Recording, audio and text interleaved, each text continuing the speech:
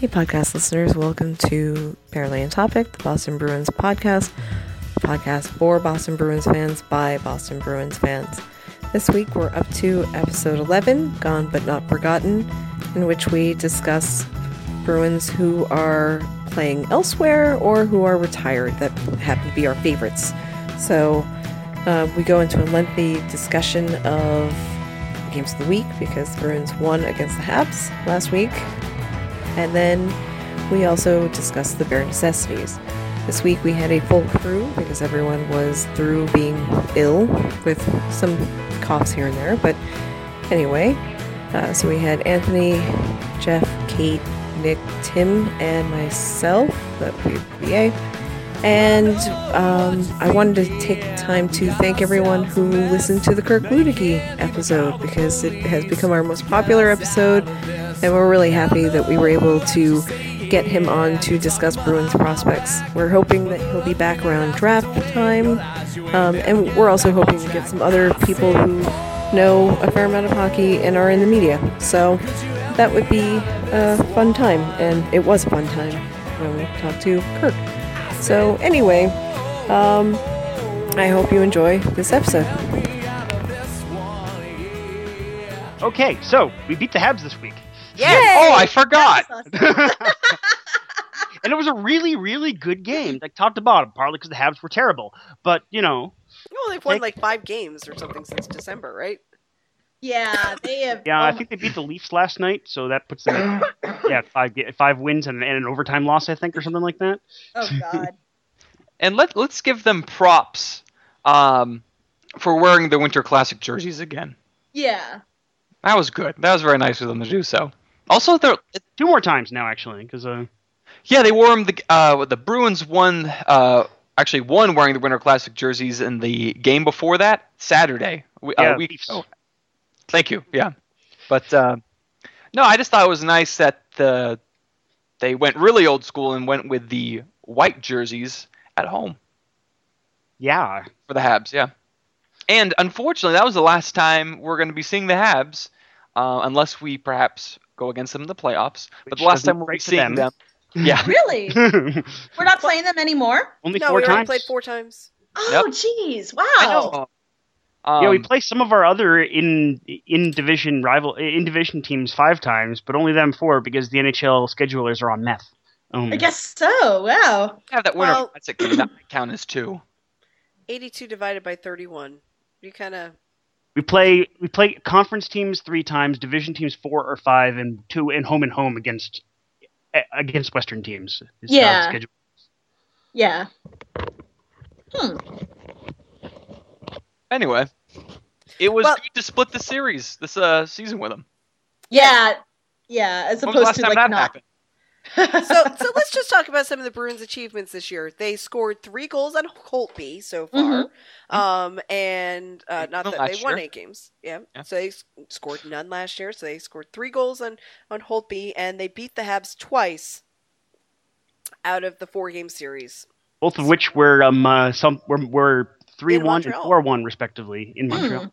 Yes, so Tuukka can shake that off. Yes, that's good. It is not on his resume anymore that he can't win in Montreal. So it is bullshit. And so everybody's happy about that. Now, did that win really take the loss of the Winter Classic out of your mouth? It's not the same. No. The Winter Classic one was just suction egg on such a visible stage. In their own, not their own barn, in the Pats barn. Yeah. That would be Gillette Stadium. Thank you. Yeah. You had a year of hype going into that game. And you lose it in that sort of fashion, a blowout. That was not an entertaining game. Our listeners, if you want to hear us talk about it in depth, we have an entire episode dedicated to the Winter Classic. So let's not try to revisit that. But yeah, it's still, to me, if it still feels like the Habs got the upper hand this year. It almost feels like they won the series 3-2. Even though like that game counted twice. They got the moral victory, that's for sure. Yeah. Yeah. It was nice that they won, but yeah, like it doesn't like erase what happened during the Winter Classic, but still having that 500 record, that's a lot better than we had like in years past. And at least we know that we can beat them now, because it felt like before we just couldn't. And no matter what we tried, nothing. So. And there's also the element of just the exercise and futility that the Habs are in general right now, and the Habenfreude is fantastic. Habenfreude, I love it. Oh God, I have such a problem with that term, but that's okay. You have to see. Okay, haben means to have, and Freude means joy, right? Oh, so, I see. So when I see obviously that word, the first half is not German, so I know, but I think that we just have to modify that to be Habsenfreude or something, so that I can kind of get out of that. Sorry, I study German. I know a lot of German, and if you have a problem with that, you can write me a flashcard and put it in the garbage. So, can I just interject?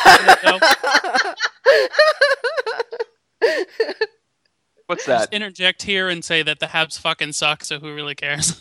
Yeah. Oh no, but they were so good at one point.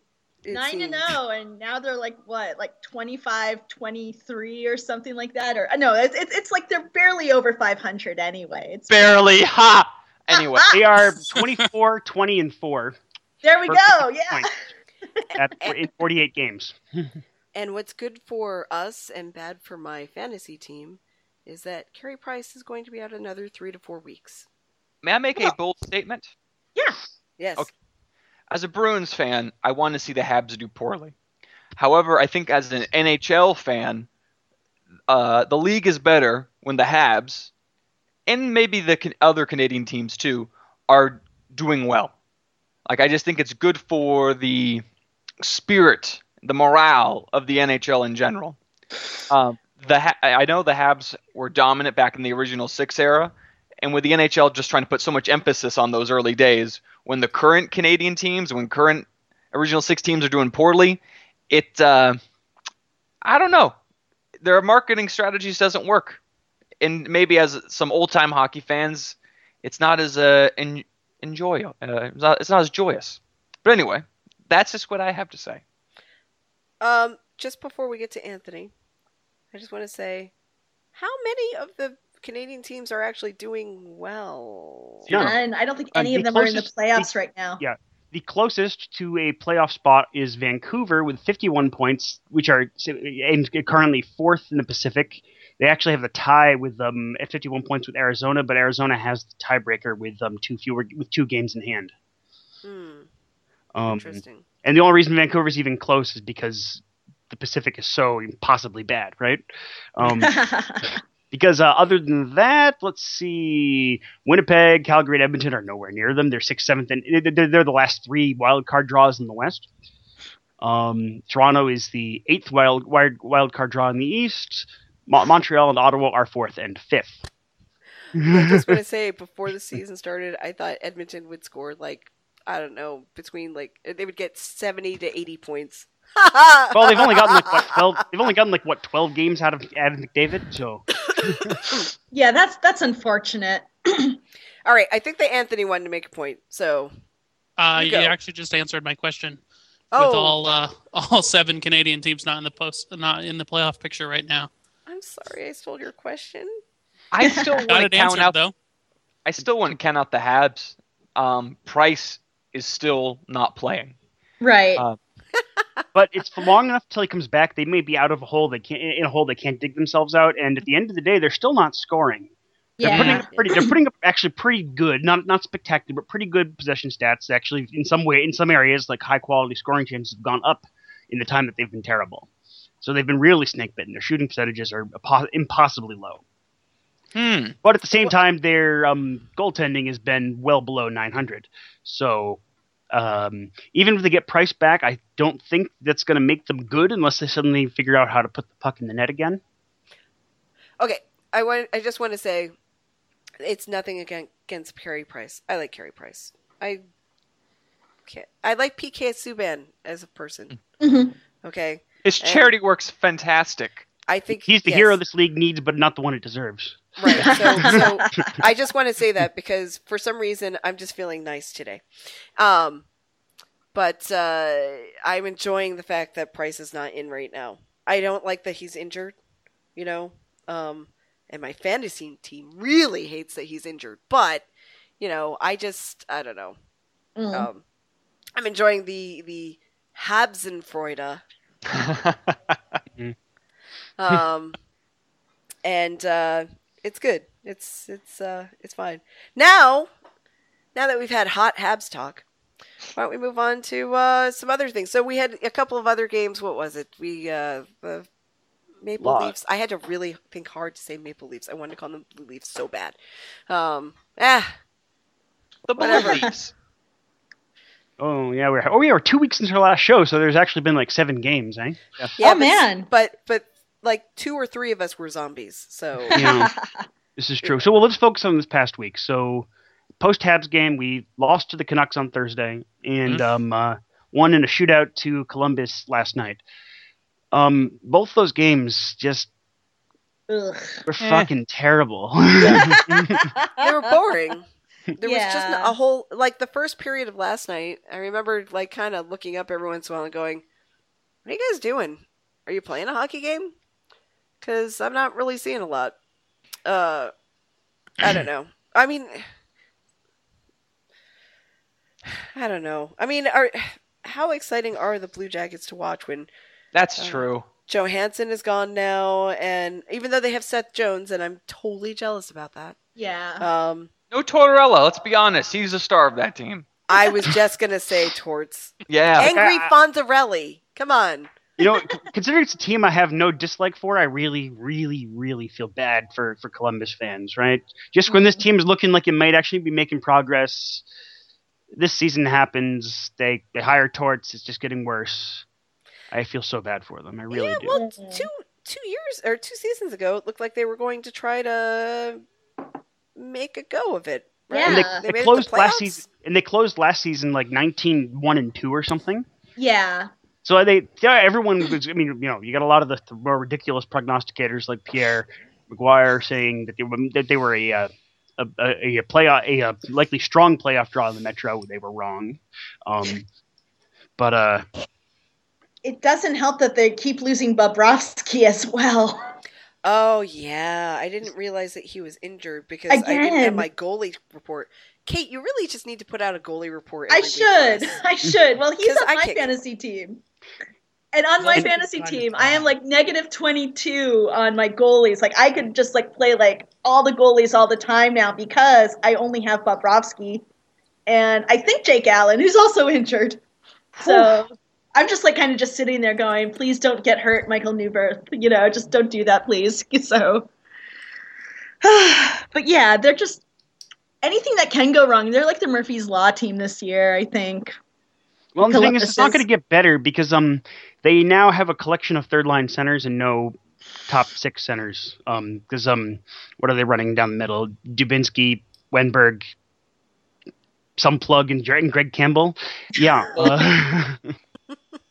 They also have Torts, as their coach. So that's not.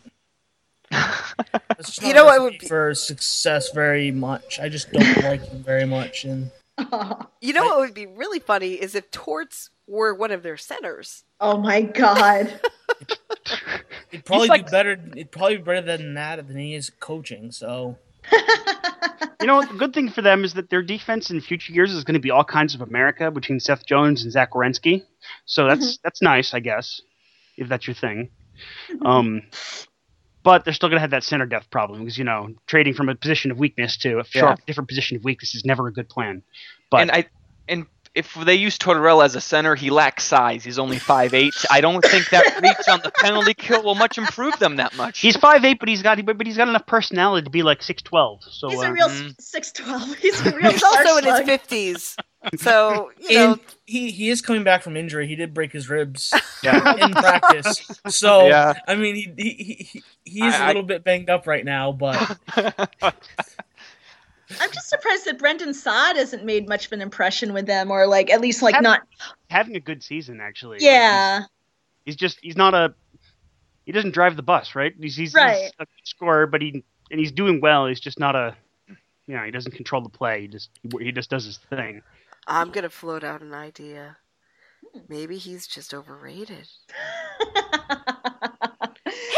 that's right. Torts is from Boston. Yeah. Yeah. He was a right wing. Mm-hmm.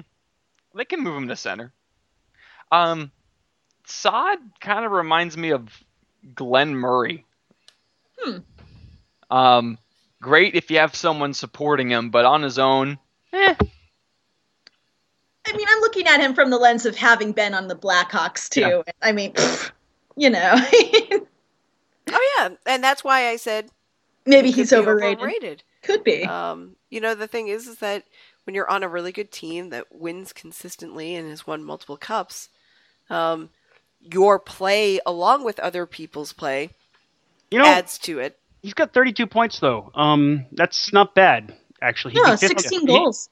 He'd be fifth on the Bruins. So he is. I'm just saying he is having a good season. One of his better ones actually in terms of raw scoring. He's just not someone that drives the play. Yeah. And that makes the Glenn Murray comparison really good, actually, Nick. I think. Thank you.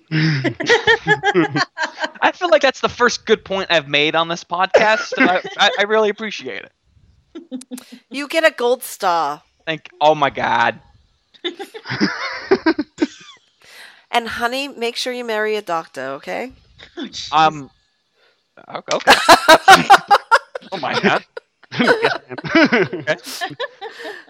Okay, let me inform you about this. This past week, Glenn and I have just been talking like old Jewish people at home all the time. And this week, it's like we've become obsessed with Deadpool because it's coming out around Valentine's Day. So we're just like, oh my God, we're going to go have such a romantic time at that Deadpool movie. It's going to be so fun and so wonderful, heartwarming and all that. Oh God, that's like everyone talking at my brother's wedding. It was the worst. So much Long Island. So much. Oh. Sorry. I'm sorry that I offended you. That's much offended is just. I only have like this accent and this other one, and I sound like I'm from Michigan, and I've never even been to fucking Michigan, so I don't understand this. Okay. Oh, that's funny. Anyway, so Torey Krug shot. That one, the one that finished the shootout there. That was phenomenal. That was awesome.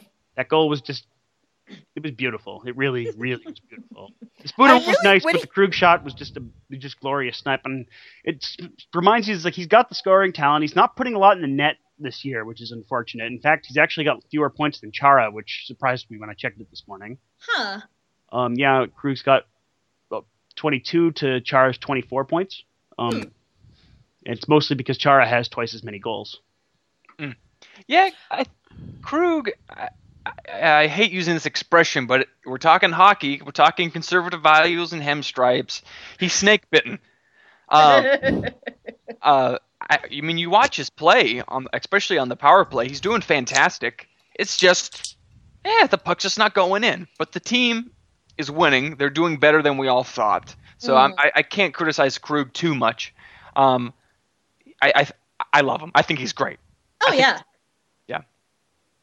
And, it's directly contributing to Spooner doing so well, who's actually ahead of Krejci now by 1 point. Oh. Yeah, he's 10, 25, and 35, whereas Krejci's 11, 23 for 34 points. And that's part of it, I think, is and actually that's a different area entirely. Spooner's probably providing the most value of a contract we've ever seen on this team outside of an ELC. Mm-hmm. Like it really is just phenomenal how much value we're getting for him. It sort of scares me what happens at the end of next season. Oh, jeez. Contracts, but we're getting a lot of good activity out of some people, and I think Krug on the power play is, in addition, Spooner's a lot at the half wall is doing a lot of the significant amount of the scoring, and I think that's part of why Krug's not putting the goals in net, because he's doing a lot of the quarterbacking now. Mm-hmm. He's not doing a lot of shots from the points, more passing to Bergie and Louis and Spooner who are putting it in. But he's become kind of like Caberlet in that regard, where he's not taking the shot, but absolutely dominating the point of the umbrella. He's the Maple Leafs Caberlet, not the Bruins Caberlet. Oh yeah. Good important distinction. Yeah. I'd like him to shoot more though, because those will just continue to open up those passing lanes. I mean, he still got 138 shots on goal, for the season, which puts him second on the Bruins behind Bergie. Bergeron, he always leads us. Yeah, he beats up Marchand by 4 shots, and they're the only 3 that are over 100 shots. So yeah, so he's firing a lot of rubber, but it's just not going in. That's shitty. Podcast After Dark. Yep, no doubt. I just want to say something about that shootout goal last night. Honestly, from the minute he was announced, I was just kind of like, oh, shit. Krug just looks like he ain't taking it anymore. He's not taking your shit. He just wants to get this over with. And he went, and he took the shot, he got a goal, and it was like, off the ice, let's go. Yeah. It was beautiful. I love that. It's just like, damn it, I'm done with this. Let's just get this over. I think it's cool because like a lot of people were kind of questioning that move too. It's like, why is he out there? It's just like, well, let's just let him do his thing. Just trying and seeing what sticks is certainly better than that time they put Talbot on the shootout. Oh yeah. Yeah, that was just that was bad. That was just bad. Oof. Yeah, I mean, really, if you want to talk about defensemen that you want to put out on the ice for a shootout, I think Krug is up there. That's fine. Krug is like above and beyond everyone else, I think. That's just because Chara and Colin Miller's shot, their scoring is more on their slapper, which isn't really useful at all in a shootout. Absolutely. Yes. Nope, and Colin Miller can't score a shootout goal when he's not even in uniform. Yeah, there's that too. Okay, first of all, wait a minute. I just want to say something. Oh, wait a minute. Okay, Anthony. Do you remember when Chara took the shootout goal against San Jose and then came into about the hash marks and then just ripped a slapper at Antiniemi, who basically shit his pants and got scored on 5-hole. Well, I definitely do remember an occasion where I saw where I think it was Bobrovsky actually dove out of the way of Chara Slapper in a playoff game in 2011. Do you want to have something that could go? You're a goalie. It's your job. Look, I agree that goalies are deranged. Okay? Oh my God, they're insane. Yeah, but you gotta kind of weigh it out. Like, guy who has the record for the hardest slap shot is taking a slap shot at me. What do I want to do? I think I'd probably get out of the way. I mean, I would be concerned if you caught it in numbers that it might stop your heart. Pads or no pads, so. Oh. But I think I honestly would just take my stick at that point and try to direct it, or like try to catch it or something. Yeah, just get out of the way, but maybe just try to catch it. Yeah. I don't. It really depends. It does. How much like a crab can you get down into that position? Anything else that we want to cover about these games? It's just, it was not a spectacularly exciting week of hockey after that whole Habs win. Yeah. We were just like, yay, they won! And then, oh man, we gotta go play somebody else. It was a big letdown overall. The rest of to have to go to a shootout against freaking Columbus, and then, it just... Against the backup to the backup, yeah. Anonymous goalie number 3, yes. Ooh, it's just it's nice that they ended up winning in the shootout, but it shouldn't have had to come to that, honestly. Yeah. Especially after the 2-0 lead. Oh my God. Yeah. That was bad. It was so bad. Here's a question. It's a multi-layered one. One, do you think this team has a problem with teams that they should play a lot better against, but they kind of play down to them? And two, what the fuck is the problem with playing at home? Okay, Jeff, you go first. Okay, so this playing down to the competition isn't all that new a thing, really. It's sort of been something that we've sort of seen for a couple years now. And I think I remember last week when we were looking at that, when I think it was Andrew Berkshire had that list of the number of points since the beginning of December, how I commented on how I think 5 of the teams below 20 points in that spin were ones we lost to. Mm-hmm. And an overtime loss against Ottawa, so technically 6. Long story short, yes, this team definitely plays down to shitty competition, and I can't figure out why. All the time. All right, before I move on to somebody else, I just want to say that I did write out something last night about how the Bruins talk to the other team, and they both agree that so it's like the Bruins are talking to the Blue Jackets, and like, hey, how are you going to play tonight? Oh, we're going to give you our all. Oh, okay, so we'll dial it back to about a 6.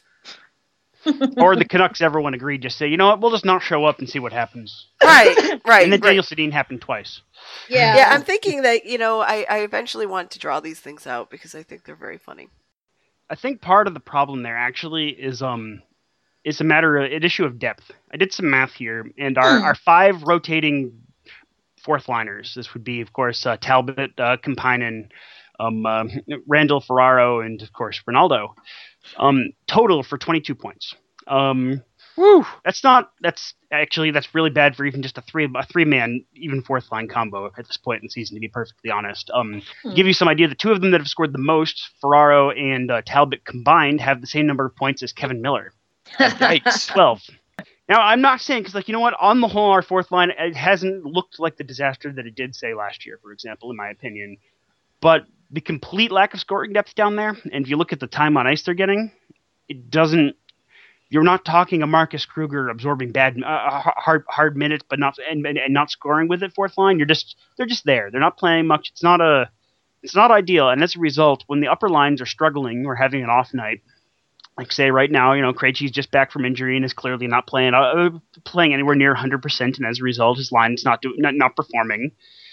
And then you got other wingers down the line like Connolly that are just meh.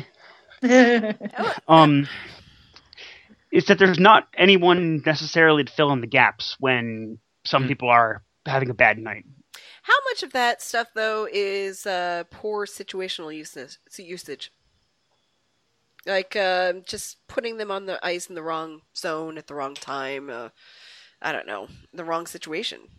Well, I don't know. I mean, like a lot of these guys, they're not very skilled. They're not going to put up a lot of points. Like Kampainen's got 3 points in 33 games, for example, and we've all actually been pretty happy with him as a fourth line center, to be perfectly honest. Why he's been playing third line center recently, now especially with Krejci back, it's unacceptable. Full stop. All right, Timmy.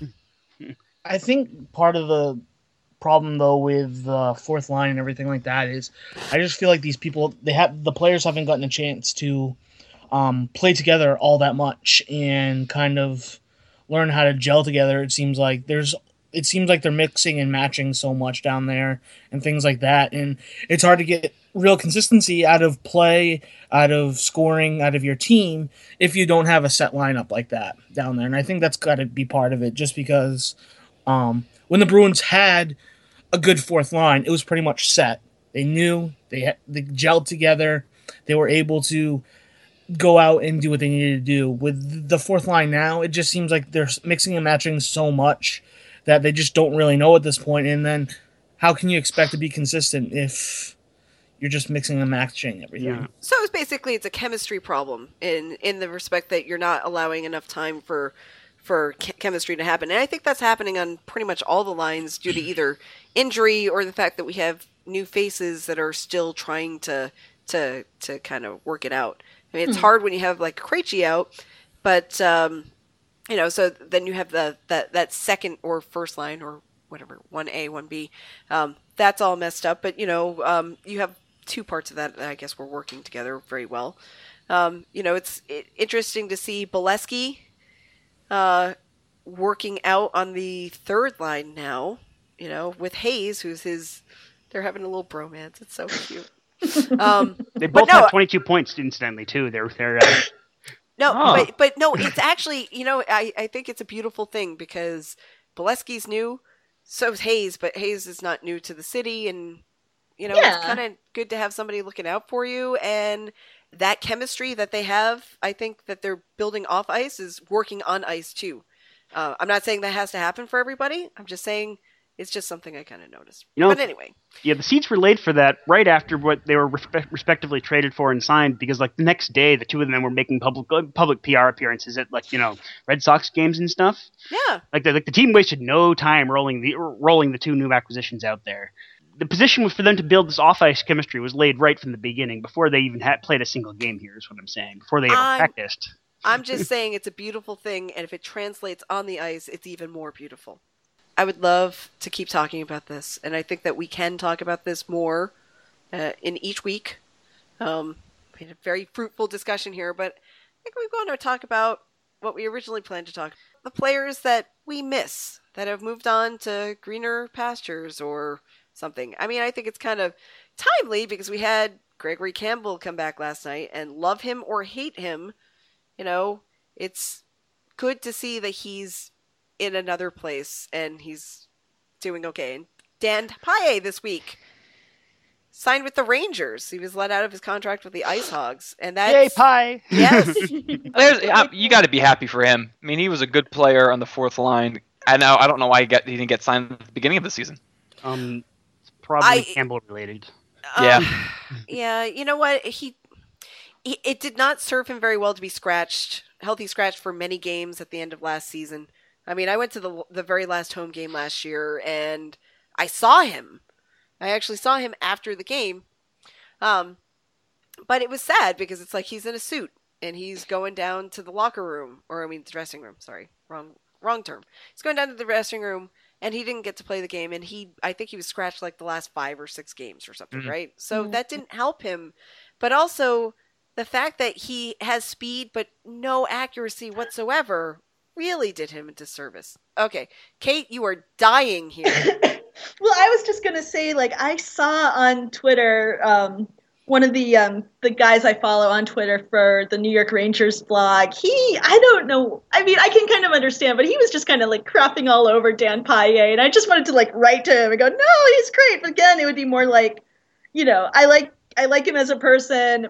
You're right, he doesn't have any accuracy whatsoever, but I just kind of want to be give him a chance, No, that's just it. I'm waiting to see this because he's playing with Dominic Moore now. It's a pretty good fourth-line center. Yeah. I think with the proper center, he could be pretty effective. He's a much better player than his stats or his reputation. Yeah. I think. He was good on our fourth line. I think he was pretty good with the shutdown. But it's a penalty killer with that speed, right? Yes. Sure, he doesn't capitalize on those breakaways, but that breakaway means time that the other team's not shooting on your penalty kill. Right. You've disrupted them, so it's great. Yeah, I mean, it's one of those things where I think it's really easy to have Gregory Campbell come back into town and just shit all over him. You know what I mean? And yes, for as many people who don't like him, there are just as many people who just remember the broken leg in that playoff game. The break heard around the world, yes. Yeah, I mean, the guy was in a lot of pain. He stayed out on the ice, tried to do the best he could through his shift. I mean, it's just what I don't know. I guess you kind of expect it, but it's painful to watch. Yeah. Right?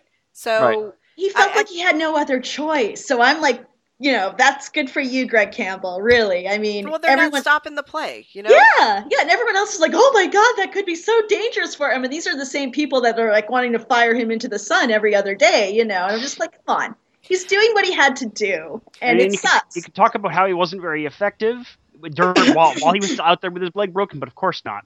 And what else was he going to do?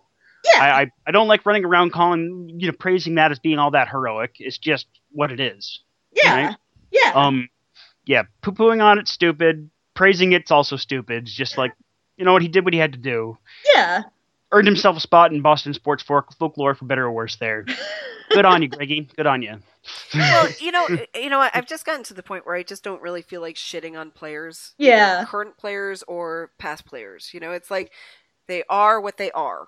Yeah. My experience seeing Greg Campbell was my first real, putting him in my head was probably that whole, that the broken leg during the playoffs game. That was the first time I really thought about him, I guess. But, he was a penalty killer. He was on the fourth line. He got into a lot of fights that were ill-advised. So it's it's one of those things where it's I can state the facts on him and not get super emotional, but I'm just really tired of shitting on players. Yeah. He stuck up for his teammates, even though he never really won many fights. And I'm just picturing a statue of him outside of the garden with his broken leg now. That's just awful. But I'm just like thinking like that's how he's going to be remembered, really. So, but we're not going to put that statue out there. Bobby no, we're not going to. But I just think it's funny. Yeah. So anyway, we could go on and talk about the third part of that Merlot line. Or I could just go down the line and ask you about players that you miss. So I'm going to do the second. Right after I burp. Okay. Jesus, Kate, you know what? I'm going to go with Anthony right now. Fine. And I'm going to go to you. Fine, you are very enthusiastic. I appreciate it. But I want to hear from Anthony right now. And then I'm going to come right to you. Okay? So it's Anthony, then you. Go, Anthony. So I have two people that I want to talk about real quick. One is a former player overall. He was my favorite player growing up as a kid by number 14, Sergei Samsonov. I knew you were going to say. Yeah. He had 376 total points as a Bruin during his career here, playing in the late 90s, early aughts. I loved him because he was small, and I was a smallish kind of kid growing up, and if he could do it, so could I. And so I attached on to that. Mm-hmm. But former Bruin that's currently playing, I miss Tyler Seguin. He was fun to watch on the ice in Boston.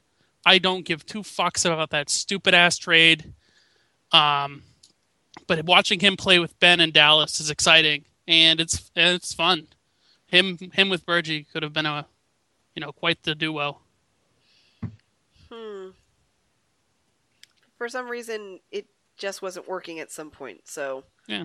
I mean, I don't want to think about the trade anymore. I'm just tired of talking about let's the trade. just move on quickly. Move on quickly. Okay. God damn it. Okay, Kate, you go.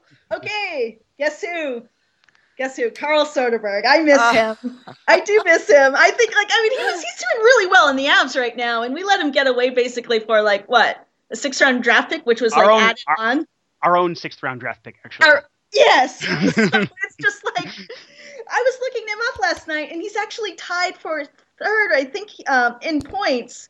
And he's got, 24 assists, which I think is, first on the Avs. He is doing really well out there.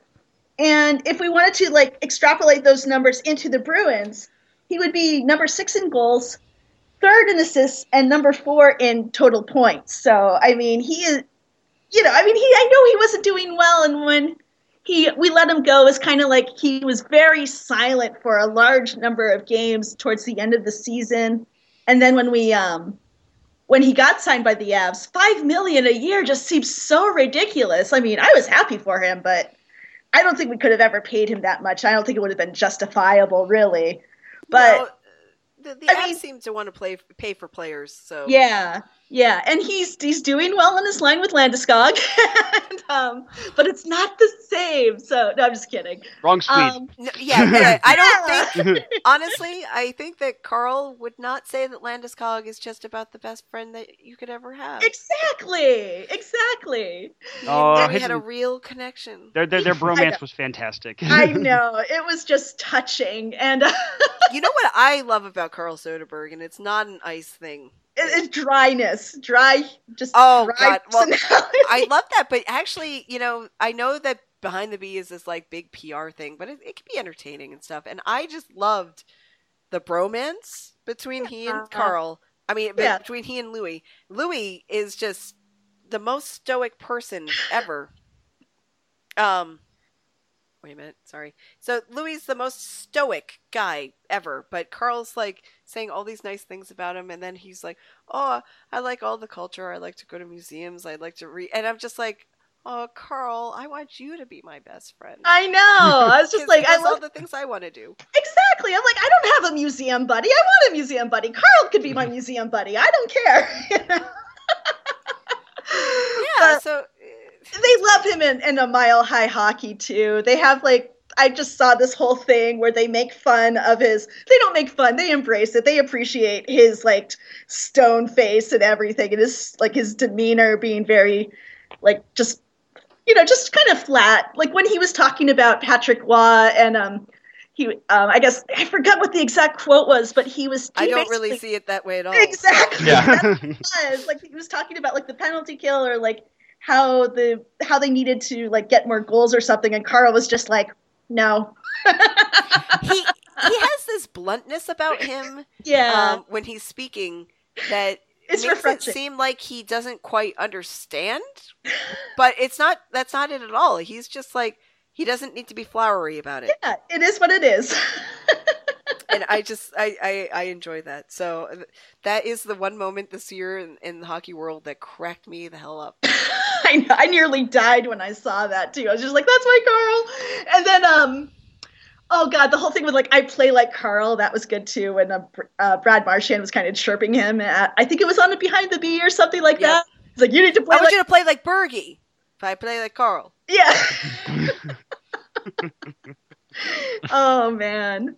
Yeah. So, I mean, it's funny because he doesn't have like a dynamic personality, but I do miss the personality that he brought to like the team. And he was a good goal scorer, and he is being a good goal scorer now. He had like a filthy shorthanded goal last night, and that was just amazing. And I'm just happy he's doing really well. So he needed a cold shower after. I'm surprised they're giving him penalty kill time. Hey, he's doing really well. Oh, he's on the second line now. So look at the rest of that lineup. You'll see why he's getting penalty kill time. Look where they're standing. Yeah, they're doing well now though too. They're getting up there. I mean, they're moving on up. They are in a wild card draw right now in the West because Winnipeg, after having a decent start, decided to tank. Yep. 3 straight losses.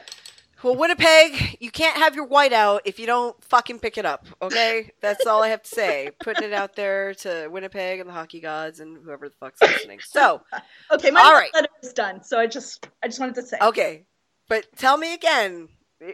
No, you don't have to tell me. I'll just know if somebody comes to mind because you'll just like be bouncing on the air. It's really cute. It's cute. I wish people could see it.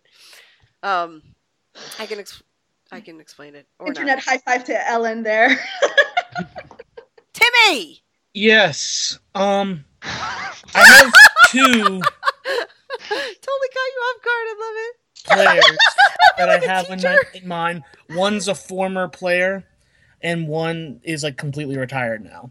So first we'll go with the former Bruin that has moved on to greener pastures, I guess you could say. Yeah, it's funny that I said greener pastures because we're talking about an ice hockey sport. I mean, an ice sport. So, yeah. Okay, go ahead. And it's Nicholas Fedberg. He's He's playing over in the KHL now, and he was the backup last year, and I absolutely adored Sveti very much, and he was definitely my favorite player, and when they let him go to the KHL and sign over there, I was very, very disappointed. I feel like he wasn't used enough last year. I feel like Claude's lack of faith in him was not warranted because if you look at his numbers for a backup, they're pretty much exactly what you would want them to be. And he was just my favorite. I liked him a lot, and I'm sad that he's gone. And I don't know how he's doing with the KHL right now, but I know initially he was doing pretty poorly. I don't know what happened last year. I think things kind of just went off the rails. Yeah. And Claude did just lose faith in Sveti, and that's a shame because he really. How many games did he even play last year? I was like 14 or 15. It wasn't very many. Yeah, so it was like it was kind of unwarranted, but I feel bad about that. And so I don't know. I did see Sveti's numbers earlier in the season, and they weren't that great in the KHL. But you know how it is. It's the beginning of the season, so things even out over time. But, okay, so you got Sveti down, so who's your retired person? My retired person's the first Bruins player that I ever cheered for. He actually, for a little while, played here in Portland. It's Jason Allison. Hey. He was my favorite growing up, and he was awesome with the Pirates. He was with the Pirates initially in the Capitals organization and came over to the Bruins for a few years, and he scored quite a bit. He was good scoring the puck. He was good with assists, and yeah, he was just my favorite player. favorite thing about Jason Allison, it has nothing to do with his time with Bruins because it's just hilarious. He was the first shooter in the first ever shootout after the lockout. And because he was never particularly fleet of foot, he basically did the shootout in slow motion. So Down Goes Brown still makes fun of this particular shootout because it just had no hope of succeeding. It was running at half speed. just completely did not understand the concept of the shootout at all. And of course he's the first ever shooter in the shootout in the NHL as well. So it's I guess he would have been with the Kings at that point. Leafs. Oh. It was after would have been the first in 2005. Yeah. Oh.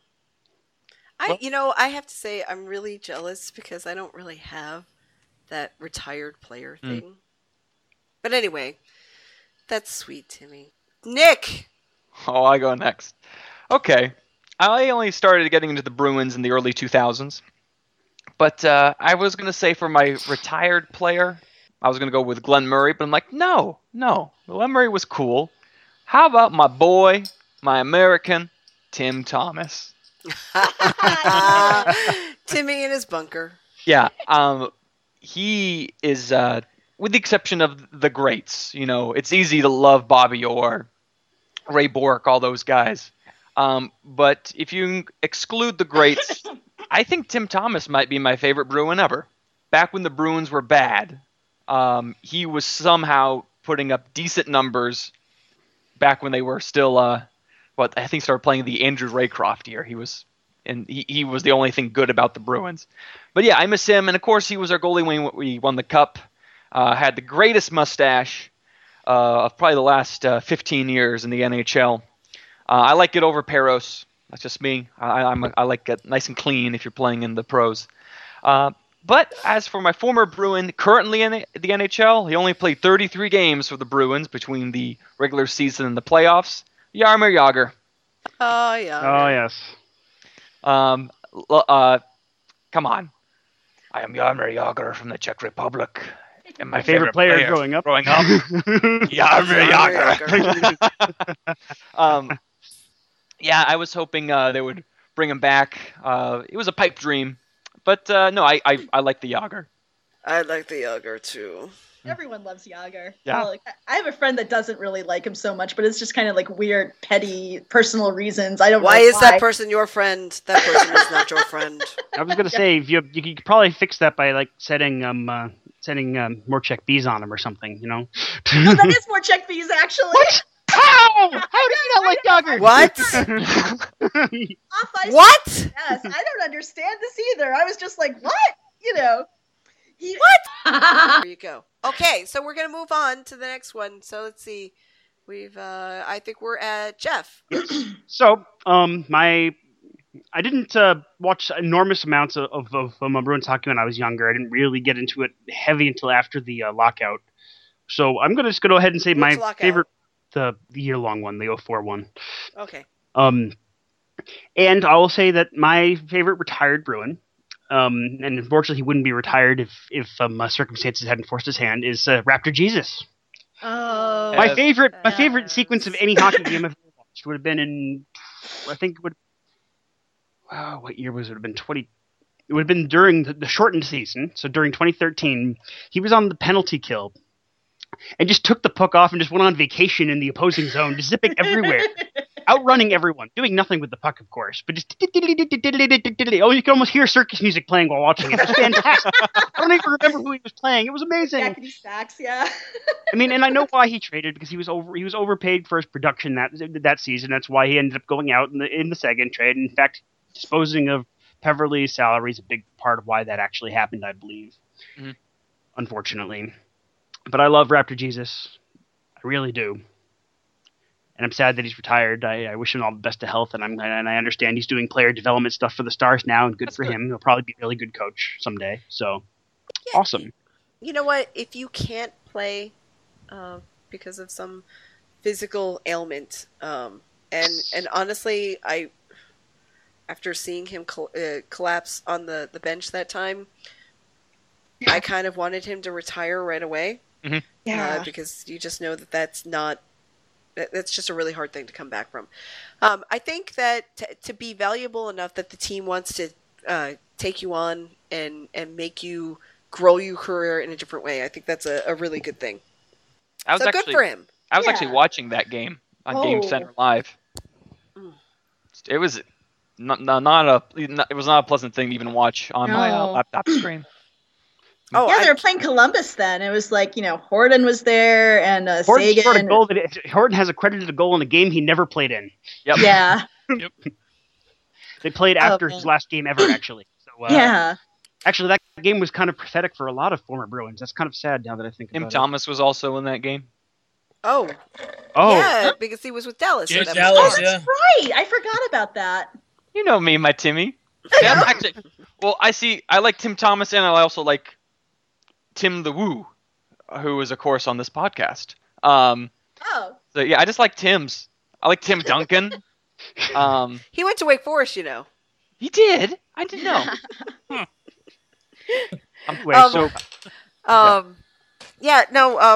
I have to say that must have been horrifyingly scary to watch live. It didn't tickle. It did not tickle, let me tell you that. So, for my player that's still in the league, now I'm not going to actually talk about it at all because I feel like that's just beating a dead horse, but I think you all know the player in the league that's from a Bruin now who I miss the most. It's, of course, Dougie. Moving on. So I'm going to change the subject, actually, and say a former Bruin that I don't miss. Oh. Luch. I loved Luch in Boston. I loved him. It was so time for him to go. And I'm glad he's having a decent enough season in LA. Good form. I hope he takes betting to the cleaners in free agency this summer. Completely crippling his home team for years to come. But oh my God! After the but I don't miss the unpredictableness. The lack of production, slow skating. I mean unpredictableness in every possible way. Like he may rage out and do something stupid. He may just choose not to show up in a game. He'll quit on a play sometimes. He was instrumental for the build up to the cup run. He had a good season, but realistically speaking, he wasn't. In the actual cup run, he wasn't that important because he had a shitty playoffs. So in the end of the day, he's got this. He's got all these folk hero things around him. Putting Mike Van Ryn through the glass and beating the hockey clear out of Mike Komisarek. Not once, but 3 different times. Not once, not twice, but 3. Every time Komisarek votes because Komisarek apparently is dumb. Yeah. So I love Luch, but I don't miss him at all. If that makes sense. You guys didn't let me talk about who I miss. It's your turn. You're not yet. I know who you missed, though. I know. I just want to say, let me just interject in LA. I think they're pretty much on the same. They're just kind of I mean, he is doing somewhat well, but speaking of what happened last night, they're just okay, he did something really freaking stupid, and I think, I mean. I guess they're kind of there's a lot of people who don't really like him and a lot of people who are yay, but he's okay here. I think he's okay here. I think it's all in how you use Luch. Yeah. If you put him with players that motivate him to move faster, you're going to get a better Luch. If you want him to play the muscle role on something, I think that's okay to a point. He is good with Toffoli. He is really good with Toffoli, and it's kind of like when he was with Spooner and Pasternak. I think it's just that young guy who has a lot of good wheels and a lot of firepower. And when he's with him, he's really good. All right. I miss Ference, and he's never coming back. Oh, I'm sorry. So I guess he's my retired player. I'm not going to go into it. It's still very emotional. But you know who I really, really miss too? Who's not retired? I fucking miss Johnny Boychuk. Oh, yeah. Oh, he was so defensively sound. He was so funny. He could knock a guy so hard that the glove could go into the stands, and the Boston Bruins fans would throw it back. James Van Riemsdyk still trying to find his way back to the present time. Man, I think that was my favorite play ever. Is that when the glove went into the stands? Yes. From center ice. It was hilarious. Great. And then the fans threw it back. It's just a wild time. But I miss Johnny so much. I think that we made a tremendous mistake in that was a definite misstep for Chiarelli. Definitely. No, the moment that made that happen, though, was ultimately, you're not going to like hearing this, VA, was the Seidenberg extension. Yes, I know. Actually, I don't want to hear that. I know you don't want to hear that. I'm just saying that's... La, la, la. She's going to her happy place. Move on to bare necessities. Yeah, we should do marriage. Yeah. The bare necessities. Okay, so I was going to do a sober January, and basically, beyond the first 2 days where I drank a fair amount of beer, I didn't drink anything. Of course, I was sick for a couple weeks, so that helped. But yesterday, I broke the seal. I drank a margarita, and so today I'm drinking beer. But anyway, I'll wrap that up later. Who wants to go first? Raise your hand. Anthony. I'm drinking coffee milk stout right now because apparently the craft beer store here in Plymouth only sells it and nothing else. What? But they don't sell any other beer? I mean, that's not a terrible thing, but well, they sell they sell a lot of the local stuff from New Hampshire. They do a lot of the 603 brewing and Narragansett. But apparently that's it. But I got a hold of Leinenkugel's Snowdrift Vanilla Porter last week, and that is spectacular. You just need to try it. It's a terrific beer. But for this week's games, I'll probably just go back to bourbon because I'm poor. Bourbon means you're poor. Okay. Oh, well, you can always... Shelf. You know what you could drink? You could drink that Dragon's Breath. No, I can't. Nobody can drink that Dragon's Breath. Oh, God. I did a shot of it, and that was enough. Oh, I've done a shot of it, and that's... you're right, it's enough. It's enough, That's that drink that you pour out for people, like you pour out for your homies, and then you don't drink it. It's kind of disrespectful to the fallen, then, Yeah, you don't want to, you want to pour out maybe Cristal or something. I don't know. Let me tell you about Cristal. Okay, because I've had Cristal. It is not worth the hype. It is really super fucking expensive, and it's not that good. Oh, that's too bad. If you're going to drop that kind of money on the sparkling, you're better off with Dom, right? Oh my God, Dom is the best. It really is. Okay, wait a minute. I'm going to give you a little course in champagnes. Okay, we usually buy a bottle, like a nice bottle, every year. Actually, we haven't done it for a couple years. We haven't been drinking that much sparkling stuff, but we used to buy a bottle every year and have it on our dating anniversary. Curiously enough, since we got married, we haven't really been doing that. But anyway, Dom, if you're going to spend $100+ on a bottle of champagne, and I think Dom might be up to $150, I recommend doing it for a special occasion. Mm-hmm. Okay, and I recommend doing it if it's Dom. Any Dom Perignon, any vintage is excellent. I have had like 10 of them. Oh, wow. And they are spectacular. Everyone is just a little bit different. It's just like, it's infectious. It's like you drink it and it's like the bubbles hit you in a certain way and it's like butter on your tongue. It is just divine. That's why I get mad when people don't like champagne. If you're drinking cheap champagne, there's ways to remedy that. But honestly, Dom Perignon is like the best of the expensive champagnes. We've had, the Perrier Jouet or whatever it's called. It's okay. La Grande Dame. Okay, but Cristal was by far the worst. It tasted like vinegar. It is in a clear bottle. Champagne shouldn't be served in a clear bottle. No. Even I know that much. I don't remember so much about the notes of it so much as it just tasted terrible. Okay? And I'm talking, we bought it at the store and we put it in our fridge. It's not like we had it hanging around. We just bought it from the store, put it in the fridge, had it. It was awful. I just can't recommend against it enough. So there you go. If you have a cheaper champagne, you can get a Moet, which is like $35 or $50 or something like that. That's totally fine. And if you can even get a $12 bottle of champagne or sparkling wine or something, throw a little Chambord in it, boom, you're good. You know what I mean? If you get a cheap champagne and you don't like the flavor of it, put a little bit of a cordial in it, and it's good. Okay? That is my lesson on sparkling wines, and now you all think I'm a big fucking snob. No. I am. No.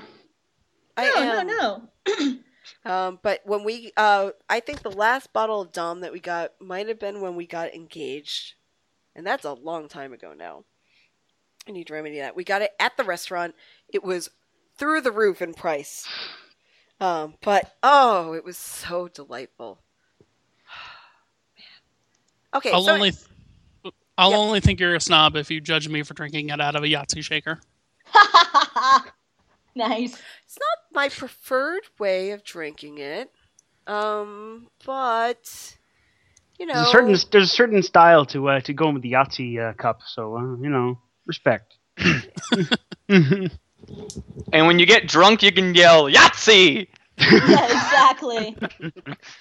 Yeah. So I mean, honestly, I think if you have the opportunity, and it may not be a once-a-year thing, but if you have the opportunity to celebrate something big, get a bottle of Dom if you can afford it, and just drink it. And it is delightful. It is just a wonderful treat.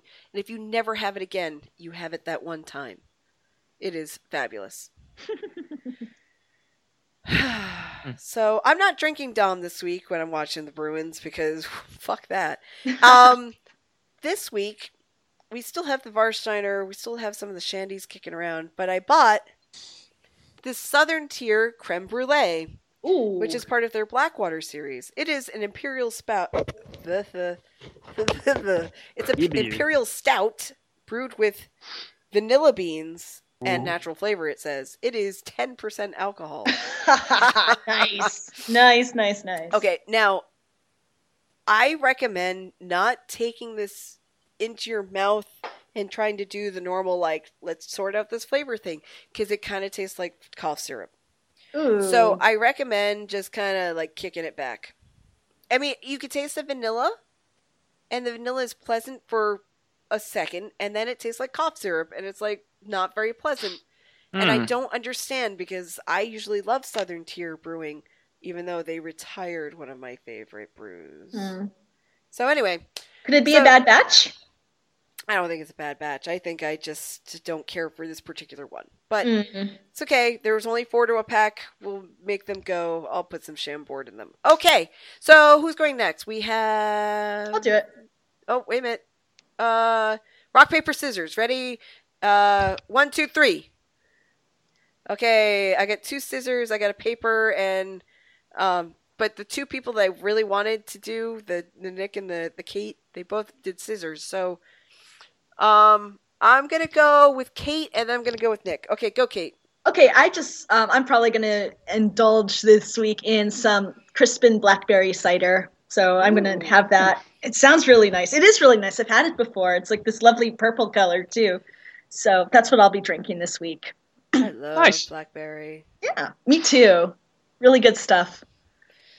Nick. I finally finished my boxed wine. It only took you 4 days. Well, I was snowed in for a day. And I was basically drunk for 48 hours. But wine in a box will do that, Yeah, it was good. Cardboardo. Yeah, that's awesome. That was awesome. Was it white or red? Red. Ah, so it was truly Cardboardo. Yes. But I have a big old growler of a local beer called Battlefield. It's made by Red Oak outside of Greensboro, North Carolina, and it's a Bavarian Bock beer. Ooh, a Bock. Oof. Yeah, and it's pretty good. Unfortunately, I doubt anyone outside of North Carolina can get it because they do not pasteurize their beer. And they only brew their beer using the German method and ingredients, which does not include pasteurization. So If you ever come down to North Carolina, try to get some. It's good stuff. Excellent. I love it when brewers stick to the German law of purity. I can't remember what it's called. They're actually Red Oak's slogan is pure. You know that both of my names mean pure. Ah, B and A. Both. My first and middle name, but that's okay. Okay. Yes. Okay. So, Kate, Nick? Tim and I are the only ones that haven't gone. I'm gonna go Jeff and then Tim. Well, for this podcast, I was having a very nice Talisker Storm, which is way too good to drink while watching hockey. It was my birthday present from one of my brothers. Nice. So, I will have to go to the liquor store probably tomorrow after work. I think I'm going to need groceries anyway, so we'll see what speaks to me. There's only 2 games this week, and I'm probably going to miss Tuesdays, so there's just tomorrow night against who? Hang on. Against the Flyers. To be prepared for. That's fun. Okay. Oh, Jesus. Just drink Miller Lite for that shit. Incidentally, the Ducks game is it's apparently unofficially the anniversary of the Team Pooh jerseys. What? Apparently, it's the end, like some number of years anniversary of the first time. The wear your bear shit. Anyway, but so I will see what speaks to me at the liquor store, whether it ends up being cheap ghetto scotch or beer will yet to be seen. Depends on which store I go to and how shitty that store is. Tell us how much you enjoyed the Narragansett Coffee Milk Stout. It was truly phenomenal. I'm very sad that I sent it to an early grave when I got back up here with my with the limited amount that I imported. But it was lovely. It wasn't. It's not too heavy. It's a very strongly coffee. It's a coffee milk stout rather than a coffee milk stout. But being that it's Rhode Island, they have to word it as such. Well, honestly, it'd be really gross if they brewed it with coffee milk, don't you think? Well, yes, obviously. But one of the things that I have to make sure that I bring to the gathering this year is coffee milk, like the real autocrat coffee syrup, and we will make coffee milk, and we will all enjoy it because it is Rhode Island tradition to do that. I actually have had people come over from Germany, and I have gone into a store, bought the syrup, bought a little thing of milk, mixed it, made them drink it. Oh, nice. And I anyway, love coffee milk. It's Reinheitsgebot. That is how you say the German purity law. Oh, thank you. Good to know. Reinheitsgebot, yeah. Maybe that'll come up in trivia next week, Jeff. I'm not going to bet on it, but maybe. Maybe, you never know. Yeah, you know what? I could sue all your German needs in trivia. Unfortunately, it doesn't have Who Wants to Be a Millionaire rules. I can't phone a friend. I know. Even though I've offered to my teammates on days where I was out of town, like to say, it's like just call me in. I'll teleconference into the thing. That wouldn't go over well. No, I don't think you could do that anyway. I have friends who don't want to play trivia with me. That is so lame. I would be there in a heartbeat, honestly. I love nerdy stuff like that, honestly. I really do. Anyway, so what liquor adventures is Tim going on this week? Yes, Tim. Go, Tim.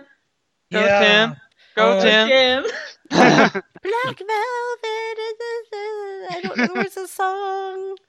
Yeah, I do have the Canadian government whiskey still. Still. I say still, but I just continue to buy it. Because it's just one of those things where I now just kind of enjoy the terribleness of it. It warms your heart. It does, and I generally mix it with ginger ale or Sprite. Nice Ryan whichever. Lovely. So, I mean, oh yeah, and you get the interesting ginger ales. Yes, the flavored ginger ales. So that's pretty good. I also got a beer to try. I've had one of them so far. It's pretty good. It's by Baxter Brewing Company. It's up here in Maine, and it's called Window Seat is the name of it, and it's a coconut almond porter. Oh, you were talking about that earlier. Yeah. It's very, very, very good. It's quite potent. I was trying to look up the alcohol content just because I don't have a can with me here, but I'm pretty sure it has over 7% alcohol in it, or right around 7%. So it's pretty good. It's one of their seasonal brews that they have from like January to March because they're trying to give you a tropical feel through the winter here in Maine. So, yeah, it's brewed in Lewiston, which, I mean, it's probably the only thing good that's coming out of Lewiston at this point. So, yeah. The Dirty Lou. I'm not the biggest coconut fan, but I am a fan of making things feel tropical, especially up in Maine. I have to say, Timmy, your new laptop, your sound is amazing. Yes. I'm glad. I hadn't tested it out before today, so, I mean, it looks like it's going to be A-okay for it, so we're good. I'm only disappointed it's not shiny purple, but everything else is awesome. It's close enough. It is close enough. Yeah, good. It was either between the cobalt blue or the violet purple. I went with the blue because blue's nice. I didn't want the purple one. You know what? I want to tell you that your cobalt blue would go perfectly in my office. Probably, yes. I actually painted a bookshelf that color.